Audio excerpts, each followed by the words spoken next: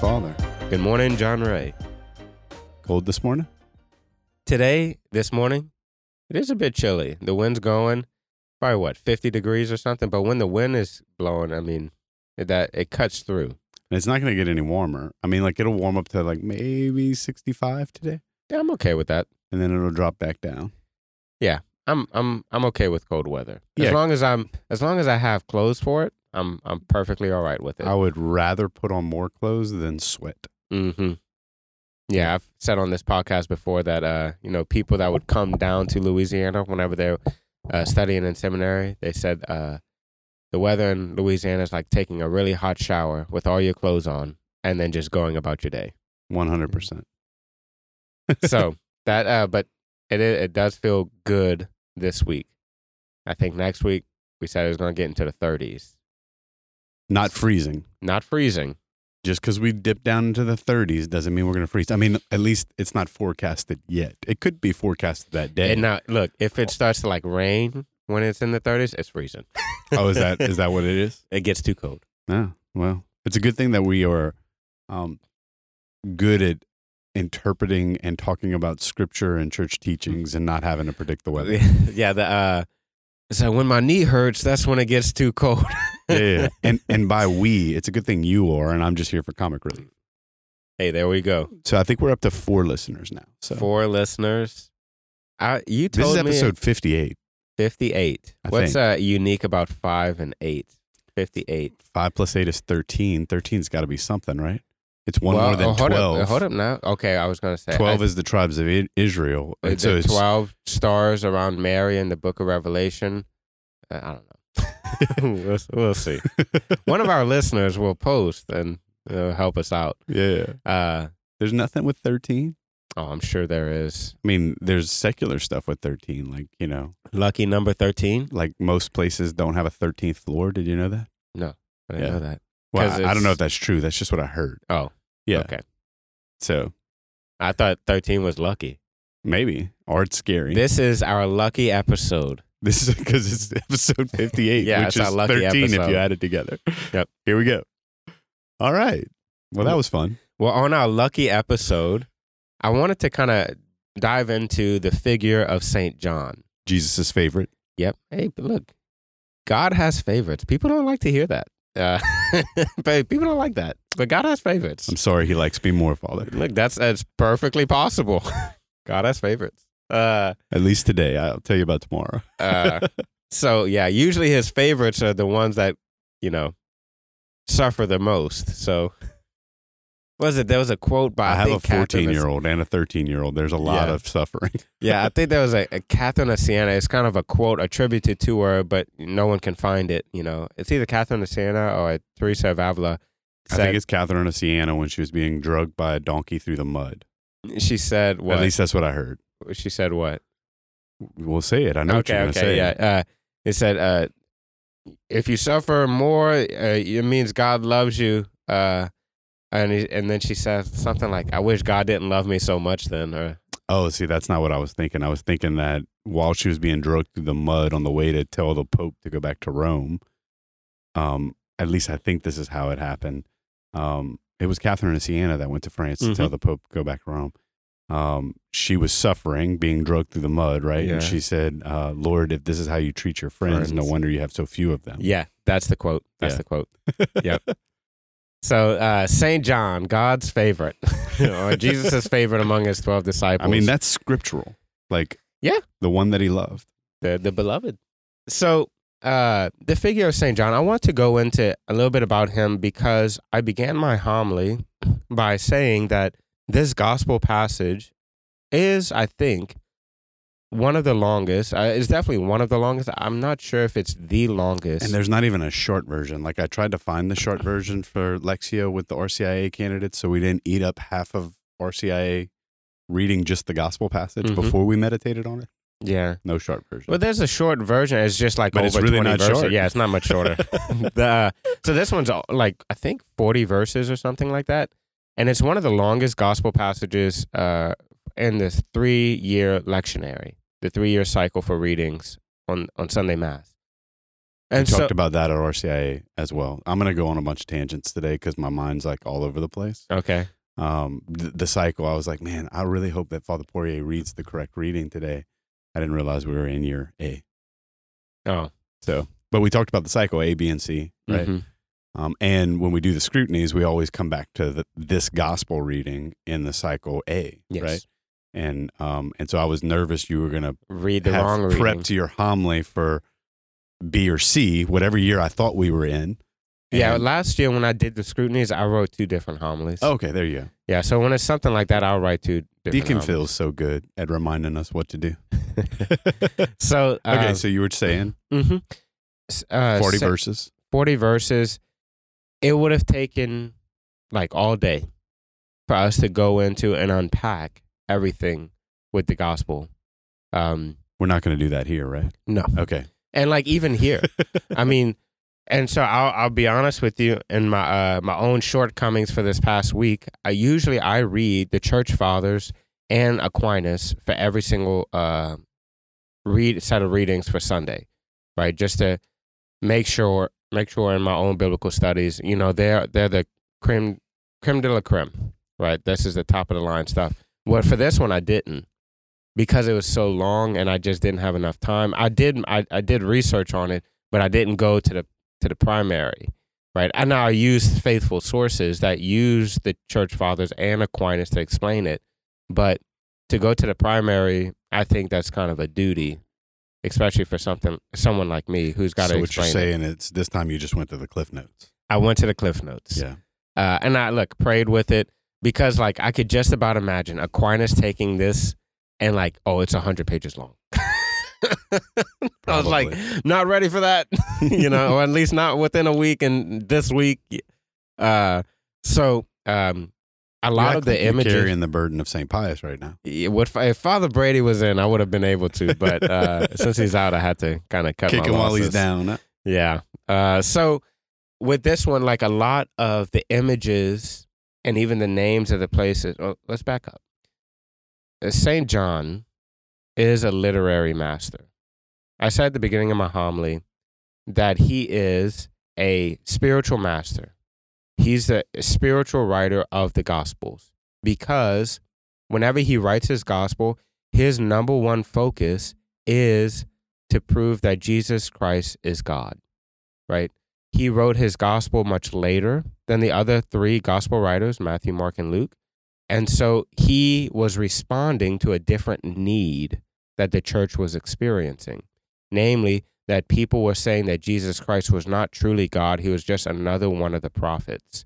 And so when St. John writes his gospel, his letters, and the book of Revelation, his primary, motive is to prove that Jesus Christ is God and the divinity of Jesus Christ.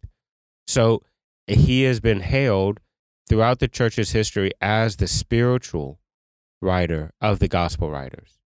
So he is a spiritual master. Okay, now putting that aside, St. John, in his own right, is a literary master. A literary master. Everything he uses has a reason. Every number, every location, every figure, whether they have a name or they don't have a name, those have reasons. Every single thing has a reason. I remember we were talking about the book of Revelation a few months ago, and I kind of just dropped that whenever we were studying the book of Revelation in seminary, that for the first, I think 3 or 4 classes, we spent on just the first 8 verses.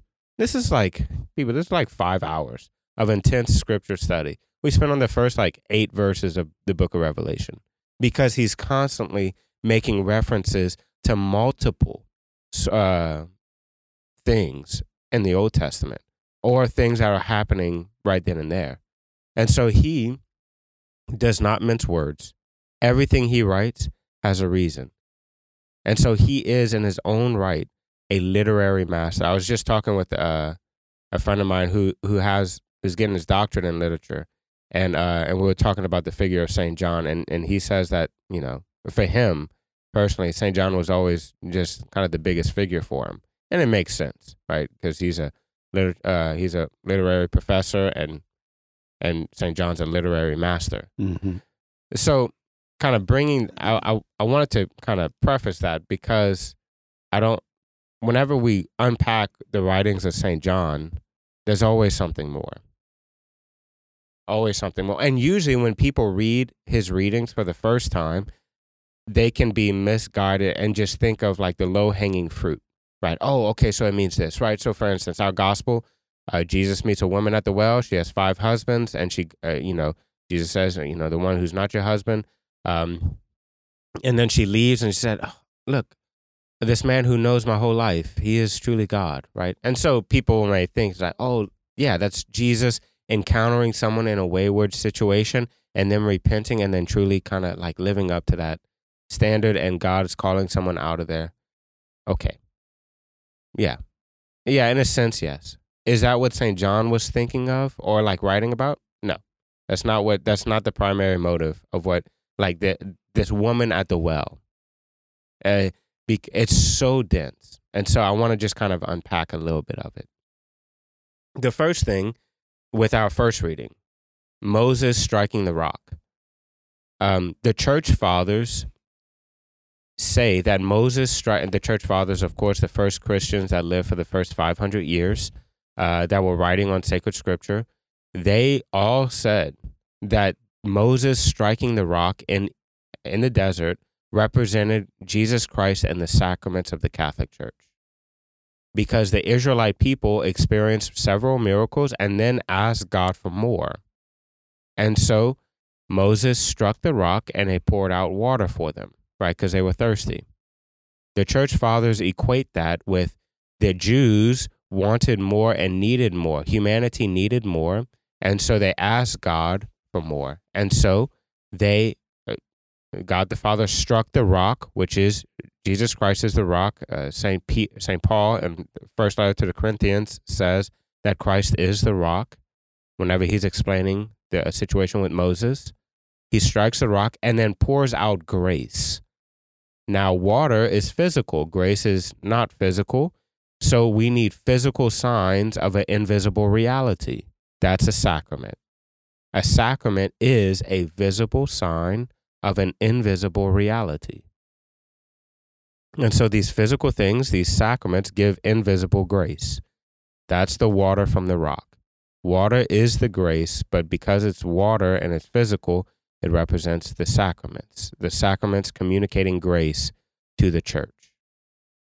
Okay, now picking that up. In our gospel, Jesus goes to a well. St. Augustine says that Jesus went to the well. He was tired. And so he went to the well. This is, St. Augustine says that Jesus took on humanity. And that's why God was able to be tired. And that he was tired of pursuing man.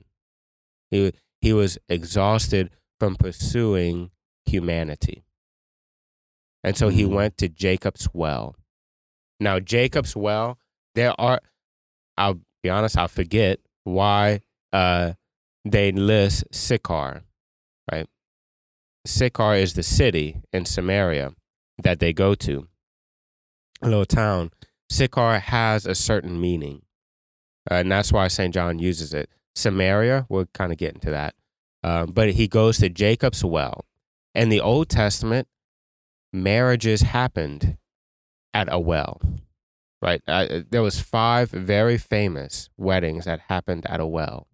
And so when St. John says that Jesus is tired and he's pursuing humanity, and he goes to this town called Sychar, which means something I'm forgetting, and then he goes to a well, that means Jesus is going, essentially, right, he's ascended, he's now processed down the altar. Mm-hmm. He's ready to get married. When you said that yesterday in your homily, I was halfway listening. There we go. Yeah. I'd never heard that before. I thought it was interesting. Mm-hmm. Yeah. Like he has intentions that are bigger than water. Oh, yeah. You know? Yeah. And so he goes to the well and he meets a Samaritan woman. Now, St. John does not list the woman's name. That's for a reason, because she represents the Samaritan people. And of course, it's at high noon, right? Now, I'm sure our listeners have heard this before. Maybe not. I hear things a lot, and I never know if other people hear this a lot. So what did you hear? That people would draw water in the morning or in the evening because that's when it's cool. And you can go with other people, right? So you're not attacked or anything. But this woman goes at high noon, right? So it's blistering hot. She's by herself. She's not part of the community. She's ostracized. This means that she is in some way, shape, or form living a life not in conformity with the community, which is not a good life. Yeah. Right? Whatever that means. And so in some way, shape, or form, this woman these people, the Samaritan people, has ostracized themselves. And Jesus seeks them out. So Jesus is seeking out the Samaritan people. The Samaritan people in the first book of Kings, I think it's the first book of Kings. Well, I mean, for our listeners to not miss what you just said, can I just put it in lay Absolutely, terms? absolutely.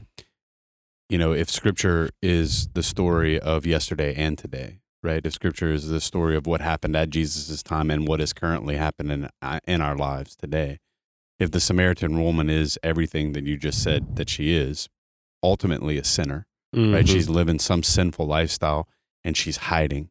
She wants to be alone, and Jesus seeks her out. Is that not what he does for us, right? So if you're listening to this and you feel like your sin has isolated you from the community, it's not too late to come back. Jesus is actively seeking you out. Absolutely.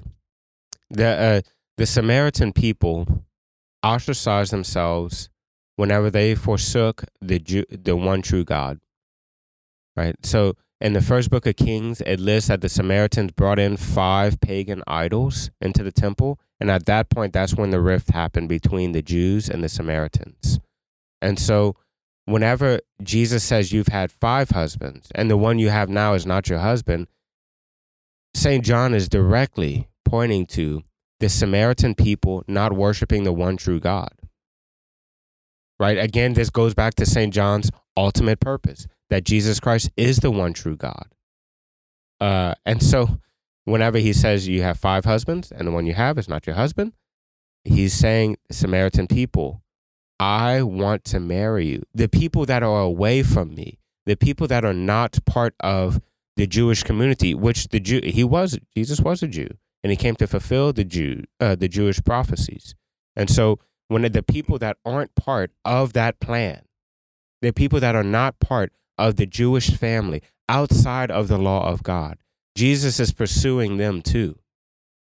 The people that are away, that have forsook the one true God, Jesus actively gets tired seeking them out and wants to marry them and bring them back. So that means that if you've run across our podcast today for the first time and you don't actively come to church, and it's been a while or maybe never, Jesus is actively pursuing you as well.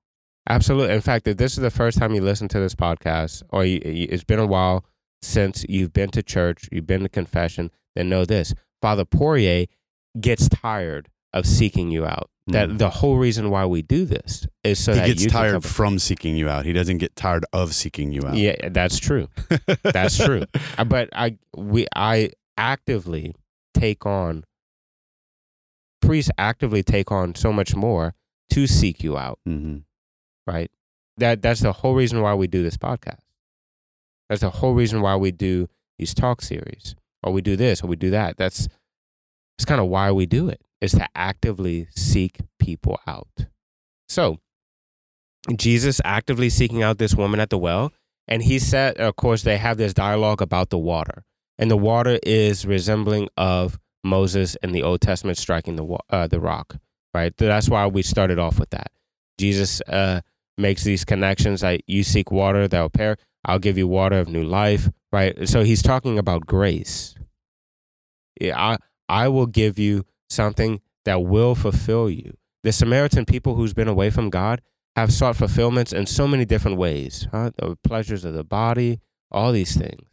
Things that, spiritual things that just threw them away from Jesus Christ.